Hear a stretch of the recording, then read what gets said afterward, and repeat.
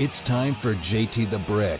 How we doing? Baby, I'm great. JT, how are you doing? I'm not a journalist. I'm an opinionated sports talk host. We have a goal. We have ideas. We know exactly what we want to do here. Just win, baby. The Raiders' schedule is brutal. It's a second-place schedule that's front-loaded heavy and back-loaded heavy. The fans of the Raider Nation. Sound off like you got a pair. JT the Brick. I'm talking about the notorious ones, the out-of-control fans, the passionate fans. All of you fans are invited to be a part of the show. I'd like you to come in big and come in with a purpose. And that's it. Use the phone like a weapon. Enjoy everything we do. And please always feel welcome to call in and to tweet and to be a part of the show. Fair enough? And now, here's JT the Brick. Man, it's a trade deadline now. Under the wire, coming to the end here. Looks like the Raiders are quiet. If there's breaking news, we'll let you know right here.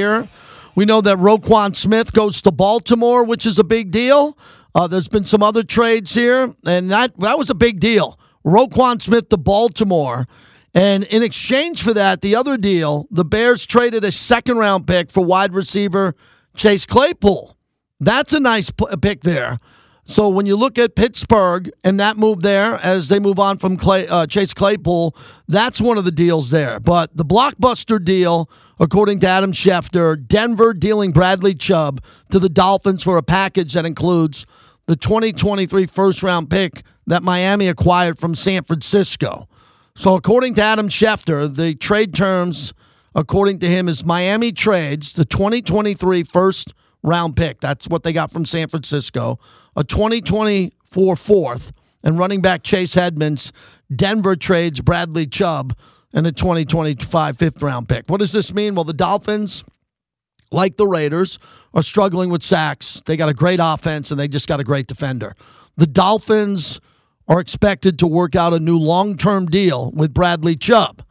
And Chubb is 26, and now he's paired with a emerging player in Jalen Phillips, who's 23, the other pass rusher there, as they're trying to improve that.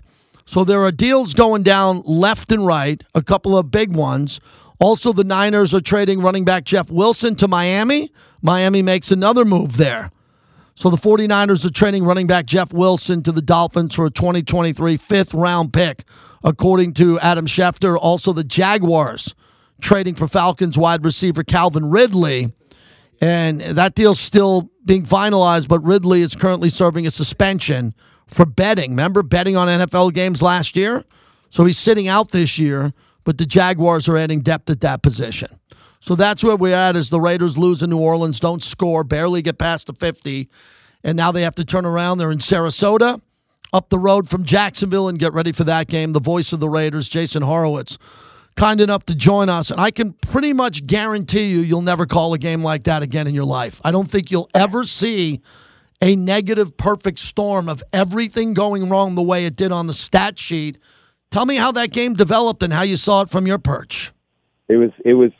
At one point, Lincoln turned to me and said, "Are you okay?" And I said, "Why?" He said, "You sound really dejected." It was hard to watch, you know, and I'm sure it was for everyone else's perspective. It was all the things that had gone wrong to get to 2-4 heading into week 8.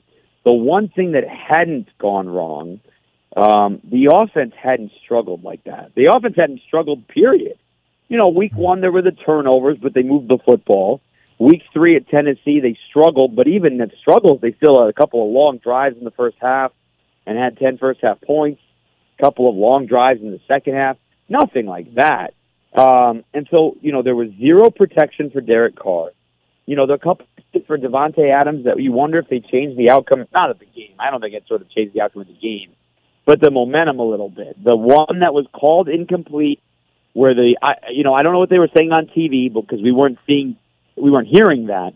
From our perspective and all the replays, we could not tell if his left foot came down inbounds or out of bounds, the white shoes with the white sideline. So we thought they made the right call with it being inconclusive evidence. And then the one that, you know, it was a lob to his back shoulder on a 2nd and long that he gets Alontae Taylor to go past him without touching him, no pass interference. He gets his hands on it, and they just couldn't bring it in. And you wonder if those two plays change things around the rest of the way. Maybe that opens up for the running game. Maybe things change. But 24-0 by the time we got to the opening drive for the Saints in the third quarter. You could tell the game was over.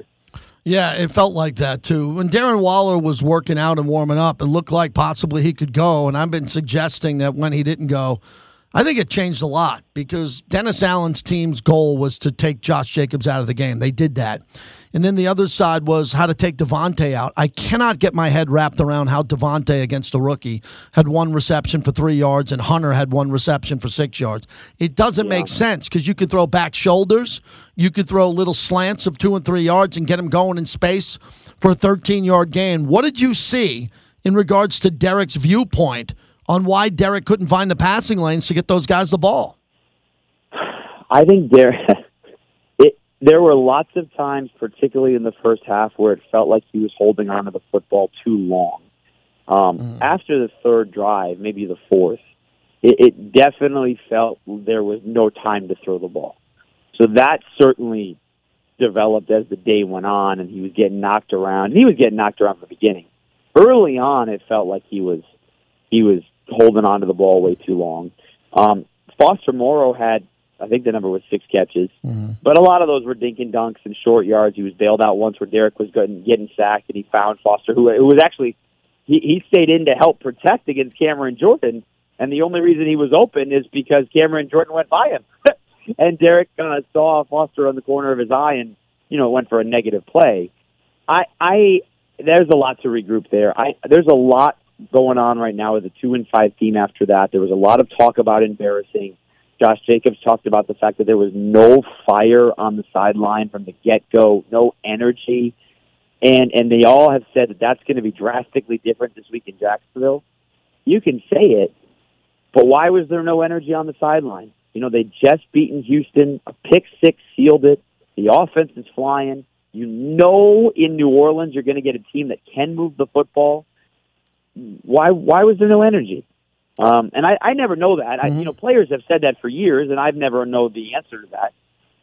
But I always find it intriguing when players say that they can sense that before the game. And I wonder, not that we have a microphone on a player before the game, but I wonder if they would have said that before the game too. Yeah, Jason Horowitz is our guest, voice of the Raiders. What a great job he's doing. It's very easy for me to sit on the pre- and post-game show and to see body language, and you're at the game. You're busy calling the game. You got to have down and distance, who's in motion, but I know you have a monitor next to you, and I know you could look down on the field and see the rhythm of a sideline. I agree with you. Josh McDaniels came from being an offensive coordinator on a highly motivated team. Gronkowski, Edelman, the great play of the defenders on that team who are very unsung. You didn't have to worry about motivating the Patriots. Here, maybe he has to worry about motivating the team a little bit more. Other than Max, we're still trying to figure out with the captains, and A.J. Cole is a great player. Carlson's a great player. They do their job. But who else on this team? I guess it's supposed to be Perryman and Carr. Would it be fair to say it's Carr and Perryman who have got to act like the leaders, because they are, and do something to get the team moving emotionally if they can't do it physically with their play on the field?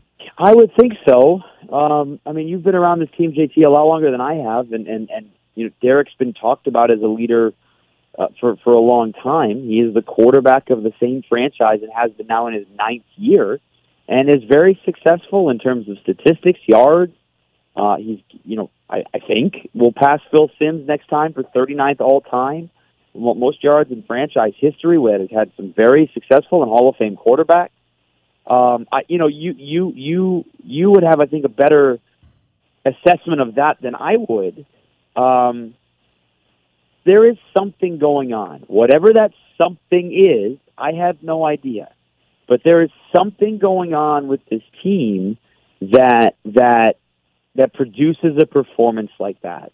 And maybe that's the performance that changes the rest of the season. You and I can sit back 6 weeks from now and say, hey, remember that game in New Orleans? Man, did that get this team going? I don't know.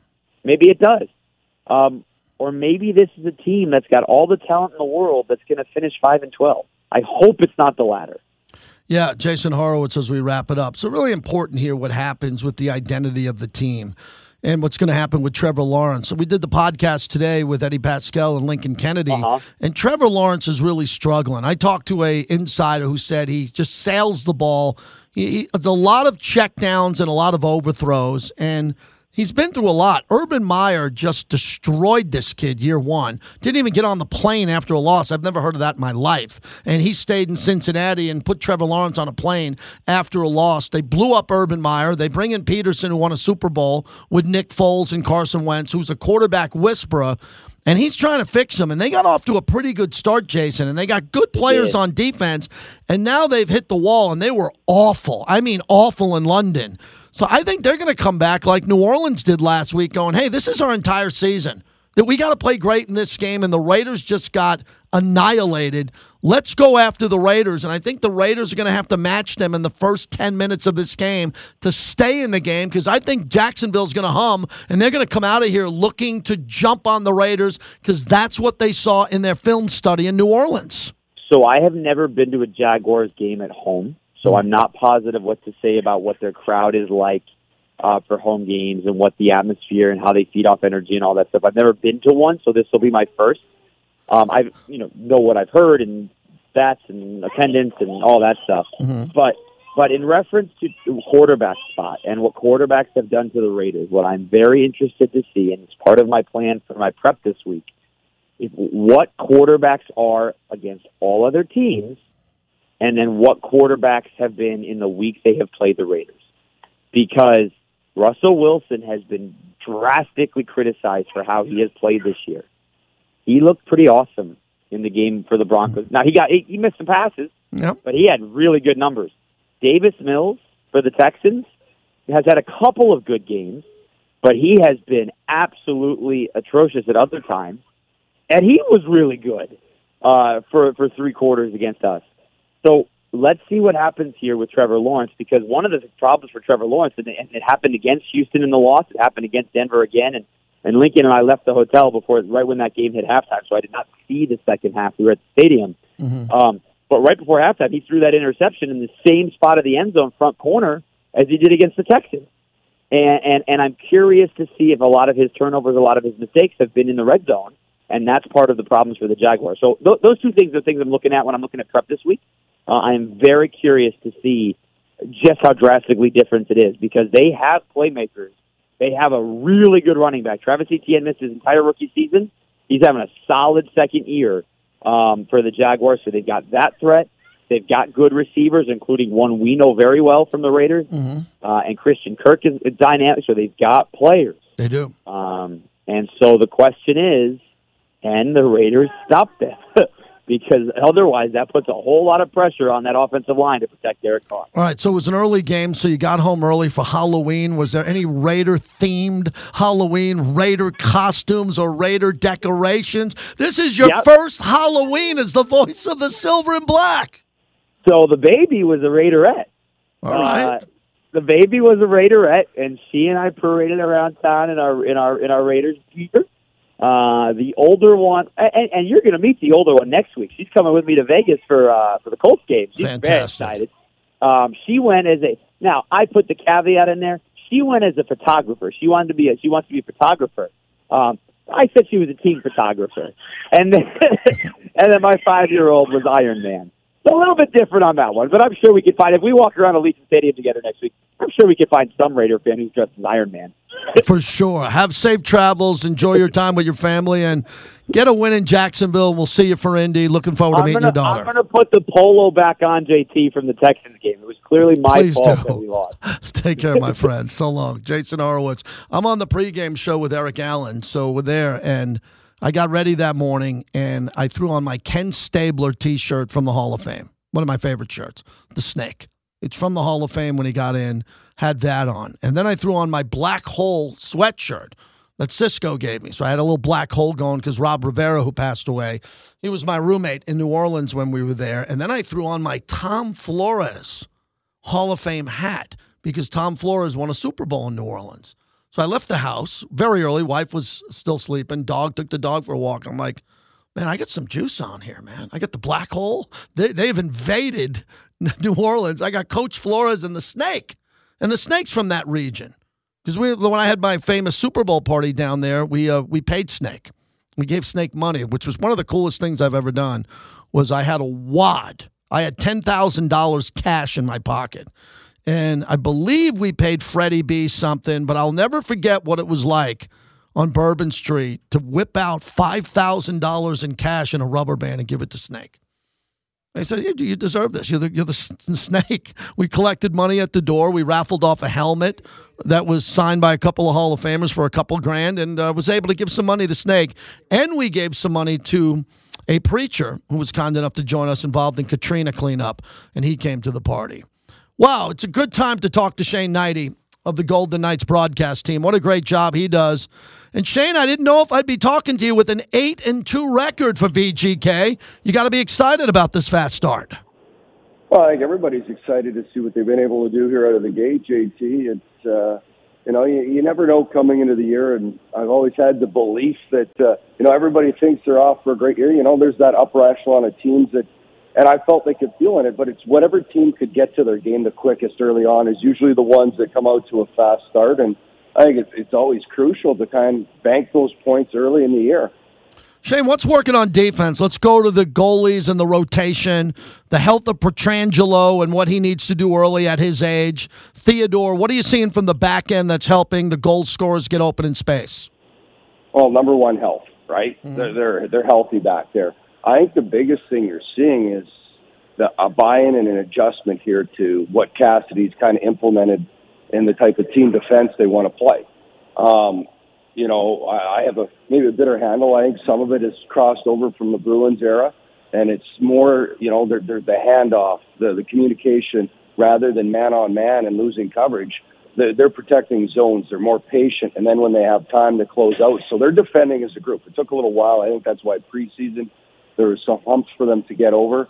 But they've really bought in, and when a new coach comes in, the best way to sell your system is to have success. And I think they've seen that now as a group of players that, hey, we play the right way. They're starting to get more and more comfortable where it's not, you're not thinking as much, you're just reacting. I think that's what comes over time, and I still think there's more steps for them for that to become instinctual. So I think just what's been done by the coaching staff here to implement how they want to play defensively, and then the less time you spend there, the more you spend on the other end. So for me, it's been about team defense, it's been about great goaltending, and then it's been balanced scoring. That's been the three top for me here, why they've had success. And, they're 8-2, and even look at those two losses. Mm-hmm. They're in both those games. Yeah. They have been in every game this year, and I think that's it's always important when you have that kind of structure, that template you can fall back. And, anybody who's been around the league, it is a long grind, 82 games, and you don't feel it every night. We don't go to work and feel great every day. So you have to rely on what's going to make you successful. If you can just bring your B game, you can fall back on that structure. And I think they've done that. There's been parts of games where they haven't been in it, but they go back to details and kind of how they want to play, and it's gotten them through, kept them in games, and then they've been able to strike at opportune times. Shane Hnidy is our guest analyst for VGK on TV, former great player, kind enough to join us. And I want to get into Eichel and what his ceiling could be. We know what he could be when he's healthy, but he played on a bad team. Now he comes over to this team with several all-stars in a vibrant community where he needs to be a leader and a star. What have you noticed with his health coming back to close to 100%, what you saw in the preseason and how he's skating now? Well, I certainly have seen, and I would go back to, last year, the long off season, a chance for him to train, get his body right. First full summer he's had, and I don't know how many years to train since getting that disc replacement surgery last year in November, came back in February. So this is a player, a young guy that I think has come in determined, and I think it's been good for him to come in. He's surrounded by a lot of captains, like the likes, Alex Pietrangelo has won a cup, Alec Martinez who has a couple, Mark Stone, these guys. I think he's come in. In Buffalo, he was a young guy who had to be a leader. Here, he has to be just another piece. He has to be another leader in the room, not the guy. And it's interesting when people ask me to sing. I think his talent is off the charts. His ceiling, he's going to continue to grow as a player. I think he's going to turn it up here as the season goes along. I think he's played really well. He's a point-a-game guy. I don't expect anything less. But the thing I understand, when you play on great teams and you play to win, you don't need to be the Connor McDavid, what he does in Edmonton, playing 24 minutes a night.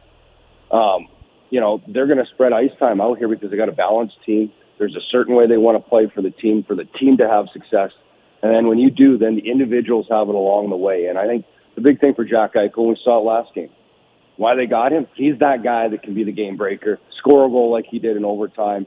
And I think we're going to see more and more of that this year. He just, the power play's got to get going. That's probably one area they'd like to see improve.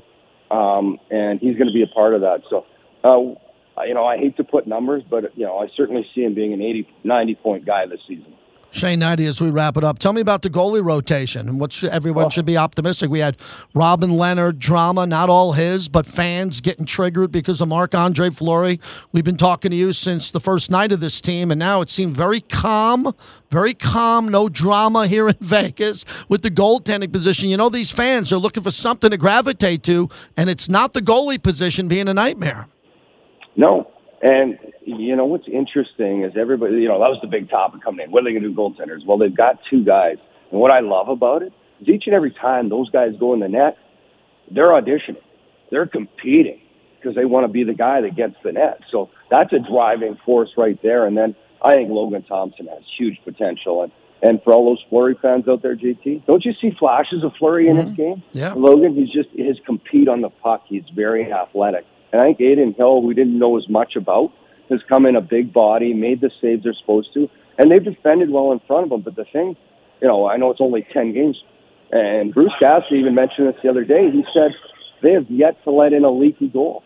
You see leaky goals every night. It happens, and it's going to happen. But they've yet to do that. They've made the saves they're supposed to. They've stopped other ones.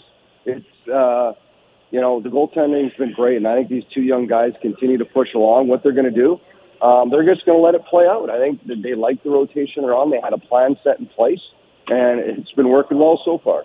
All right, Shane, I love asking you these questions now because the road trip at Washington, Ovechkin, wow, nation's capital, at Ottawa, Montreal, Toronto, and Buffalo. Those are big cities. I'm a New York guy. So if you're a single guy or a married guy, when you go on the road, do you hit the ATM? Do you bring an extra credit card? These are some of the best restaurants in the world at times to go to. What does a hockey player bring on an extended road trip this long when it comes to cash? Well, I don't know what the players bring now. Certainly they get per diem every day, so I don't think that'll cover some of the restaurants. You're right. There's some great. We're in Washington. I hit the Old Ebbitt Grill, some of the best seafood you'll find here in the nation's capital.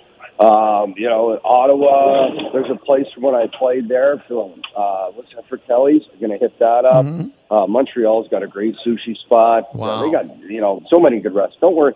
Yeah, let's, hope my wife's not listening. But yeah, certainly we'll eat well. We'll look after ourselves. See, here's what I'm asking. At Toronto, November 8th, my mom's birthday, and then the next game is Thursday, November 10th at Buffalo. Do you get the night in Toronto, or is everybody on the plane heading to Buffalo, so it's a night in Buffalo first? How does that work? Well, actually, the Buffalo game's an ESPN game, so we're not doing that one. Okay. And I did not know your mom's birthday is November 8th, so she shares it with somebody very important. That's my birthday. Wow. So happy Good birthday for you. to Mom and me, yeah.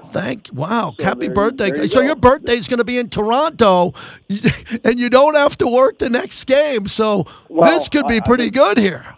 I'm not in Toronto, unfortunately. I'm doing a Turner game on November 8th, Tampa and Edmonton. Oh, So wow. I'm all over the map. So I'll be down there by myself with the Turner crew. How's that working out for you, man? How's that work? That's a great honor for you to be on that Turner broadcast and being, just so important to VGK. How are you handling that schedule? What's that like?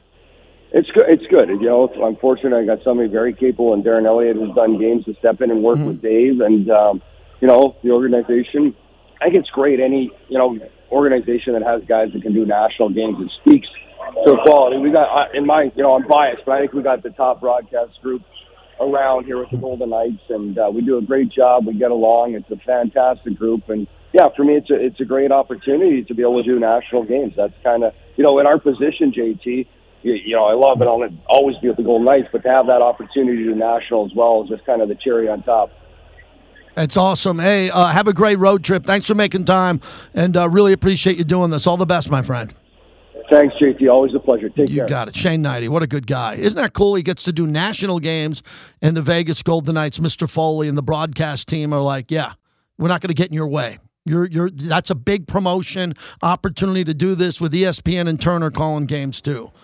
All right, that was Jason Horowitz, the voice of the Raiders, into the analyst for the Golden Knights in one chunk. Thank you for that. And now Paul Gutierrez next from Sarasota. Man, he writes some pretty interesting columns. He lets it fly. He's in that locker room. We'll find out what's happening with the Silver and Black. If you want to get through, I got time for you to the top of the hour, 702-365-9200, as we are brought to you by Virgin Hotels, Las Vegas.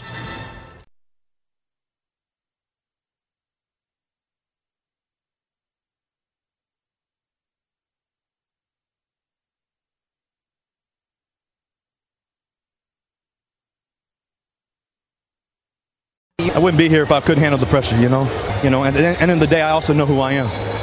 God's given me an amazing ability to keep going and keep playing and keep doing what I love to do every day and, keep leading. So at the end of the day, I ain't going to blink. Enjoy that flight. Yo, Broncos country. Let's ride, baby. Broncos country, let's ride. That's driving Denver crazy. They hate it. They hate that he's doing that because they've been struggling, but they get a win as the Raiders get shut out.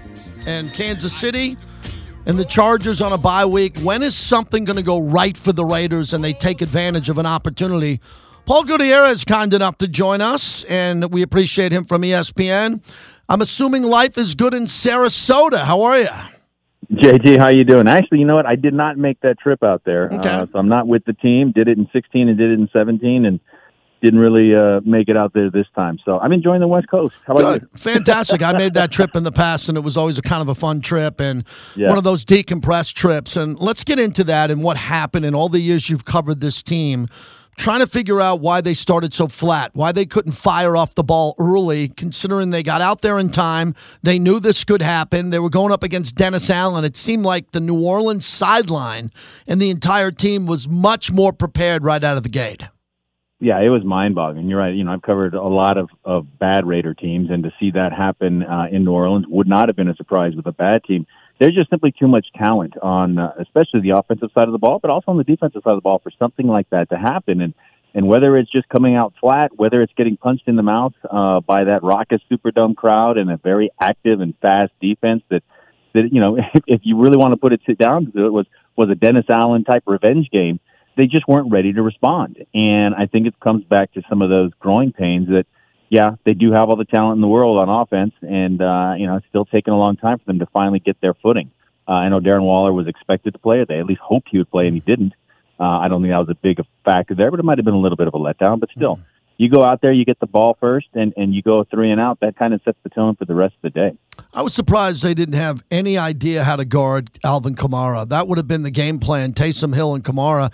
You don't have to worry about Andy Dalton shredding you apart. He could beat you in the fourth quarter, but it never came down to the second half of the fourth quarter because they couldn't stop Kamara. Who failed at that? Was that the defensive coordinator? Do they just not have the players who can cover a back like that out of the backfield?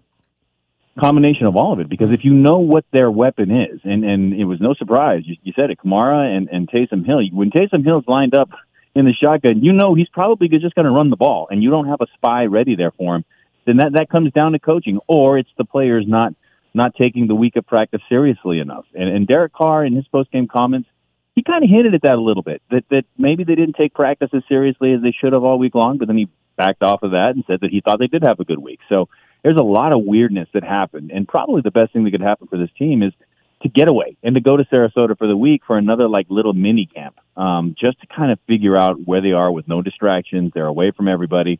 And that's something that, you try to do in training camp, but when you're home for training camp, you're not really getting that full sense of it either. So you just got to wait and see how they respond to this and come back. And I asked Derek Carr this myself after the game was, they're coming off a big win. Then they get punched in the mouth, and then how do they respond? Well, as a rookie, you saw it happen when they got his first win ever. They beat the Chiefs in that primetime game with the wild Theo Moore, Khalil Mack sack dance.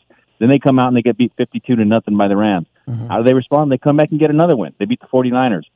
in Oakland at that time. So we'll see if they try to respond. And they're going to try to respond, but we'll see if they do respond that way in Jacksonville. Paul Gutierrez joins us. So, Paul, I think I have an idea of the plan from talking to Dave Ziegler and Josh McDaniels. It's a long-term plan. It's in the building. It's not only a culture plan, but it's a scouting department, how they're going to do it, coach up players. Trade deadline came and went, nothing big here. But it's hard to institute a plan and get the fans to buy in when you're not winning games. I understand the plan, and I think it's a good, solid one. And if they won 2 other games, I don't think anybody's talking about this at any level. If the Raiders beat Arizona and find a way to beat Kansas City, we're not having this type of conversation here. What are you sensing around the organization with the slow start and how the GM and the head coach are handling it? Well, it seems like every time they take a step forward, they take 2 back. Or they take 2 steps forward and then they take 1 step back. They're just, the consistency is not there because their best showing all year came in back-to-back games, losing, that heartbreaker at Kansas City, but then putting it all together against, arguably the worst team in the NFL in Houston, and then you just fall flat on your face at New Orleans. I mean, it's kind of, okay, what's really going on here? Because is it that McDaniel's system is not fitting these players? Are the players not adjusting to the system? Up until this past week, you had that sense in that locker room, and I had written about it, that it was a combination of Alfred E. Newman, Mad Magazine. I know a lot of the younger listeners are going to have to look that up, but it's the what me worry, right? It's like, no, we got this. It's good. Because you got the sense that when they got on the road and they would come back, they'd be 4-4 and ready to take off. Well, this throws a major wrench into that. So trying to figure out what's going on in the organization, I mean, there's no mistaking that, it's I've tweeted about it. It's picked up some steam, but Mark Davis has had some lengthy post-game meetings with Josh McDaniels that's kept McDaniels from getting to his post-game presser responsibilities. Doesn't mean anything more because he did that with John Gruden. He did that with Jack Del Rio. It just shows that there is some patience wearing thin and just trying to get to the bottom of it immediately after a game as well. What do you think's happening with Hunter Renfrow and his production?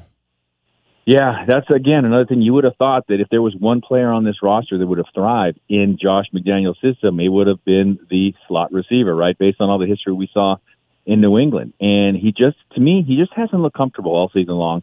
He definitely didn't look comfortable after the game against Arizona, where he missed a couple of games with the concussion he suffered on that last play of the game as well. So just a lot of guys that just don't look comfortable in their roles on the field. And again, that comes down to the question is the coaching staff not adapting to the players? Are the players not coaching to the coaching staff? Is there a happy medium somewhere in between? And like we've talked about forever, JT, the truth is usually somewhere in between. So that's what they've got to try to figure out. Well, we'll wait to hear from Dave Ziegler when it comes out, and I'm sure you'll be writing about what they wanted to do or didn't do at the trade deadline. What do you think's going on, Paul? And I'll go first. I just think that they're trying to hold on for next year and make really good decisions next year with what they have now. They signed plenty of guys, and Wallace should be really happy he got paid because he's not available, and Hunter got paid, and he's not playing well, and Derek got paid, and we know the status of his contract. Max got extended, so there has been money handed out from this new regime to old regime players. But this draft pick is starting to loom as a really high pick as of today, and they're hoping to win games, and they'll lower it. But decisions have to be made coming up here. In the trade deadline, they didn't do anything drastic. So what do you think of the long-term goals as they try to look at this roster and potentially move on from a lot of these players in the offseason? Yeah, that's the million-dollar question, because when you look at the guys that they re-upped in the offseason, it showed, okay, they're ready to win now. And I had asked Mark Davis when they announced Ziegler and McDaniels coming in as the new regime was, he's overseen reconstruction, deconstructions. This was a team that had just gone to the playoffs. You moved on from the interim coach and Rich Bisaccia, who the players loved and adored, to bring in Josh McDaniels and Dave Ziegler. And I asked Mark at the time, what type of move is this? And he said, well, really, he's trying to take the next step. It's not a deconstruction. It's not a reconstruction. It's trying to make this offense, this defense, this team as a whole, that was already a playoff team, even better. We haven't seen that, and therein lies the frustration. So, yeah, there is a long-term plan. But as you mentioned right at the top, that's not what's going to sell tickets. That's not what fans want to see and or hear. That's not, what you want to see at Allegiant Stadium like you saw when Denver Bronco fans came into that place. So they have to win, but they also have to keep an eye on the future as well. And, again, the biggest wild card in this whole thing is the quarterback position, because if it's not a fit, then what do you do there? And if it's not a fit for these other guys that are coming up on contracts, what do you do there? So there's a lot to be decided here. Again, we're in the soft underbelly of the schedule for the Raiders, so I thought they'd go on a run here and they'd come home 4-4 and be like 6-4 at some point. I'm not so sure now. And again, it's because every week is a season unto itself in the NFL. They come out and they look really good against the Jaguars. Then we're talking about something else entirely in a couple of weeks. Yeah, they have to look good against the Jaguars. I mean, I called this a 5-alarm fire, an emergency in regards to a game. If you show up to New Orleans and lose 26-24, something weird happens. Okay, it's another close game. I don't think last one you're going to be writing a column about them being close anymore. Those days have passed. No more we're there, we're right there, we're close. They have to have one game against an inferior team or a team that's average or a little bit below average. This would be the case where they have a dominant performance that could give them the confidence that they could do what you initially said, get to 6-4. Jim Trotter, who we respect, thought they could win 6 in a row. I had Steve Weish on last week. He said 5 in a row, he thought. And now it's 0-1 in New Orleans. This has got to be a win for the Raiders in Jacksonville. Yeah, it's all kind of starting over again. The New Orleans thing kind of reset the deck on them. And if for no other reason, you see the rest of the conference, not just the division, but the rest of the conference is going all in. You saw what Miami did. You saw what Baltimore did at the trade deadline. The Broncos are winning games somehow, some way. They've got to keep pace, and they've got to be able to go strong. And that's the one thing that Josh McDaniels continues to say is that he wants this team to be playing its best football at the end, which is fine. But that's not going to help you if you're already 3 or 4 games out with 5 games to go, and you're barely starting to find your string, and everybody else is kind of ahead of you at that point. So, yeah, you're right. They need that big game. They had it against Houston, and then they fell on their face against New Orleans. So they need to pick up that swagger and that steam again. Yeah, they got to find some swagger. Thank you, Paul. We'll see you in a couple of weeks. Appreciate you. Sounds good. All right, Paul Gutierrez, ESPN. He's hard on the team. He's a journalist. He writes really good content. He's covered this team for a long time. He knows when the team's playing well, and he knows when there's issues surrounding it. And he talked about the tweet on the time that Mark Davis spends with Josh McDaniels. He's the owner. He can spend 2 hours with him if he wants or 10 minutes. He's engaged in this. Mark is engaged with this team on trying to give them everything they need to win. Now it's up to the coaches and players to deliver for the fans. The owner's good. The fans are what the owner really cares about. He wants to get you wins. It's got to start in Jacksonville. JT, one more segment for phone, 702-365-9200 next.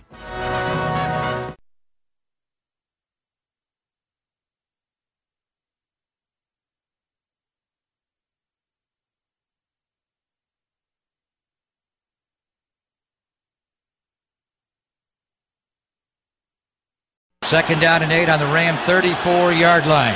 Kittle is inside of Ayuk right. They motion McCaffrey backwards pass to McCaffrey, and he's going to throw downfield wide open. Brandon Ayuk! Touchdown!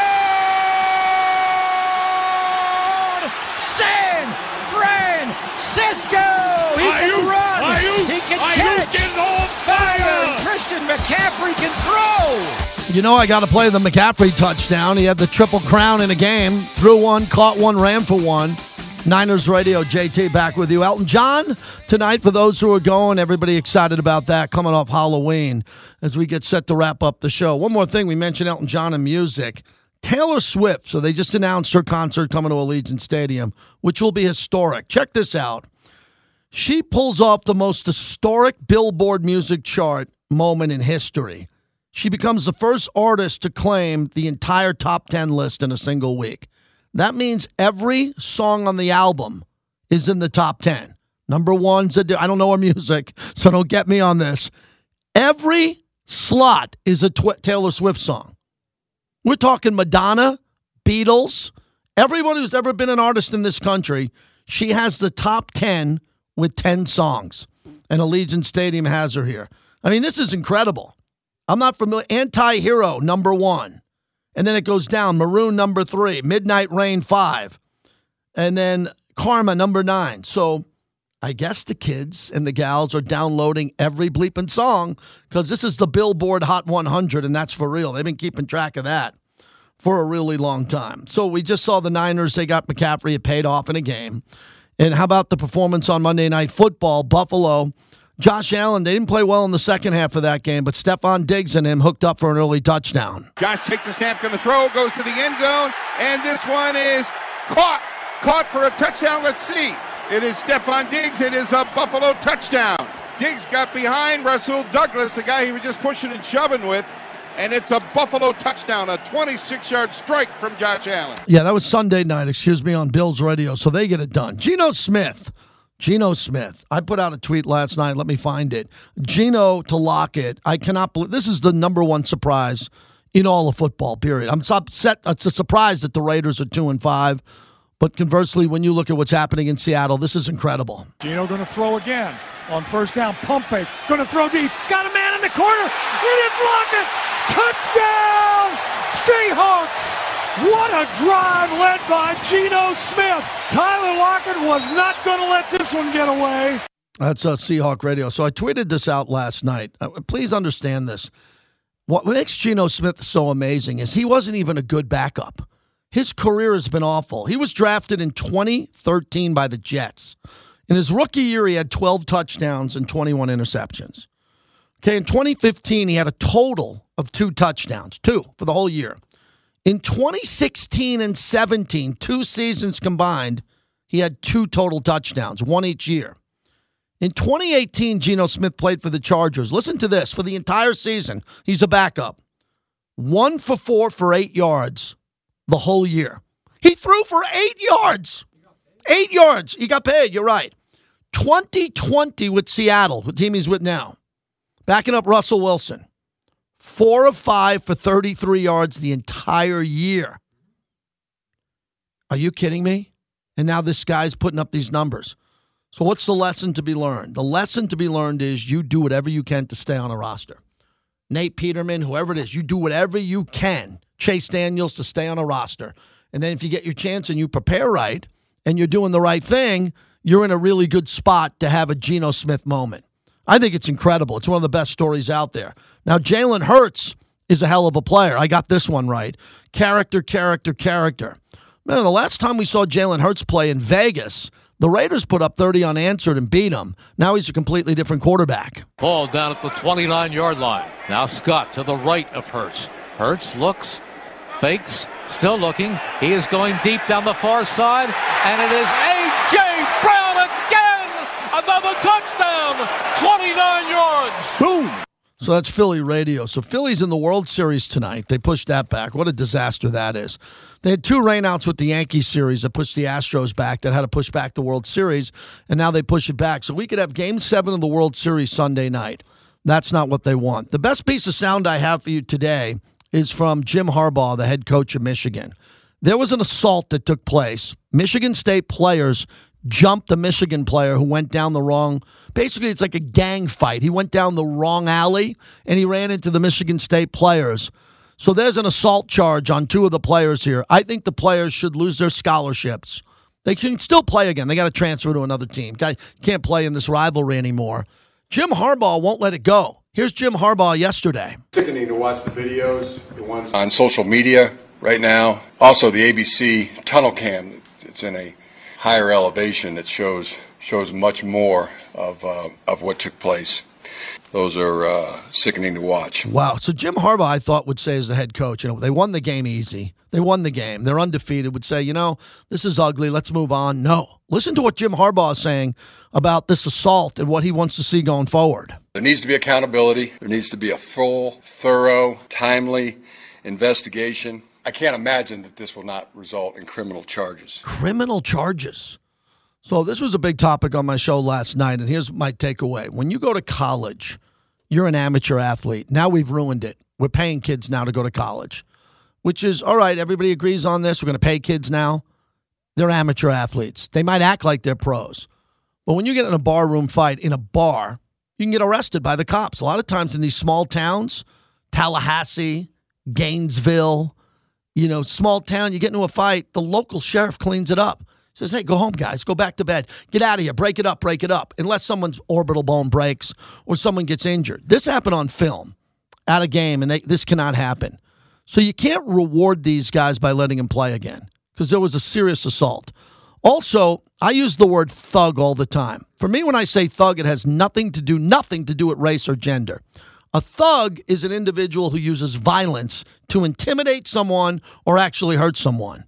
This was thug-like behavior by Michigan State, who violently, as they kept their helmets on, started punching someone who didn't have a helmet. So this is a big problem in the NCAA now, too. I think the NCAA is getting out of control because they're not an accounting firm. They're paying kids all over the place, plus kids are making money under the table to begin with. And only teams that are getting better are the best schools with the most money and the biggest alumni. College football is no longer college. It's professional football. Just below, yeah, you're right, Bobby, AAA, just below the NFL. Nice show today. Thanks to our guest, all in the last hour, Shane Knighty, color analyst for the Vegas Golden Knights on TV. Jason Horowitz, the voice of the Silver and Black. And Paul Gutierrez from ESPN covering the Raiders. So the aftermath, we took 2 full days on the Raiders' loss in New Orleans. Not what I planned when the schedule came out. Not what I planned on this week, but we did it. I think we did it with our head held up, and we really thank you and all of our partners for the support here. Tomorrow we get into our Jacksonville coverage. We'll start previewing the Jaguars and what it will take here and look around the league. And I got a couple of national guests and gambling guests coming up. So thanks to our partners, and thank you for listening. Q's coming up next. We are the flagship of the Raiders, and we're very proud of that. And the new podcast comes out today. Check it out after Q's show. It's Raiders Roundtable. You can get it at Raiders.com or just subscribe to it on YouTube. I'm telling you, we got after it today, and Lincoln Kennedy was bleeping great. So that comes out in a little bit. Have a great day, everyone.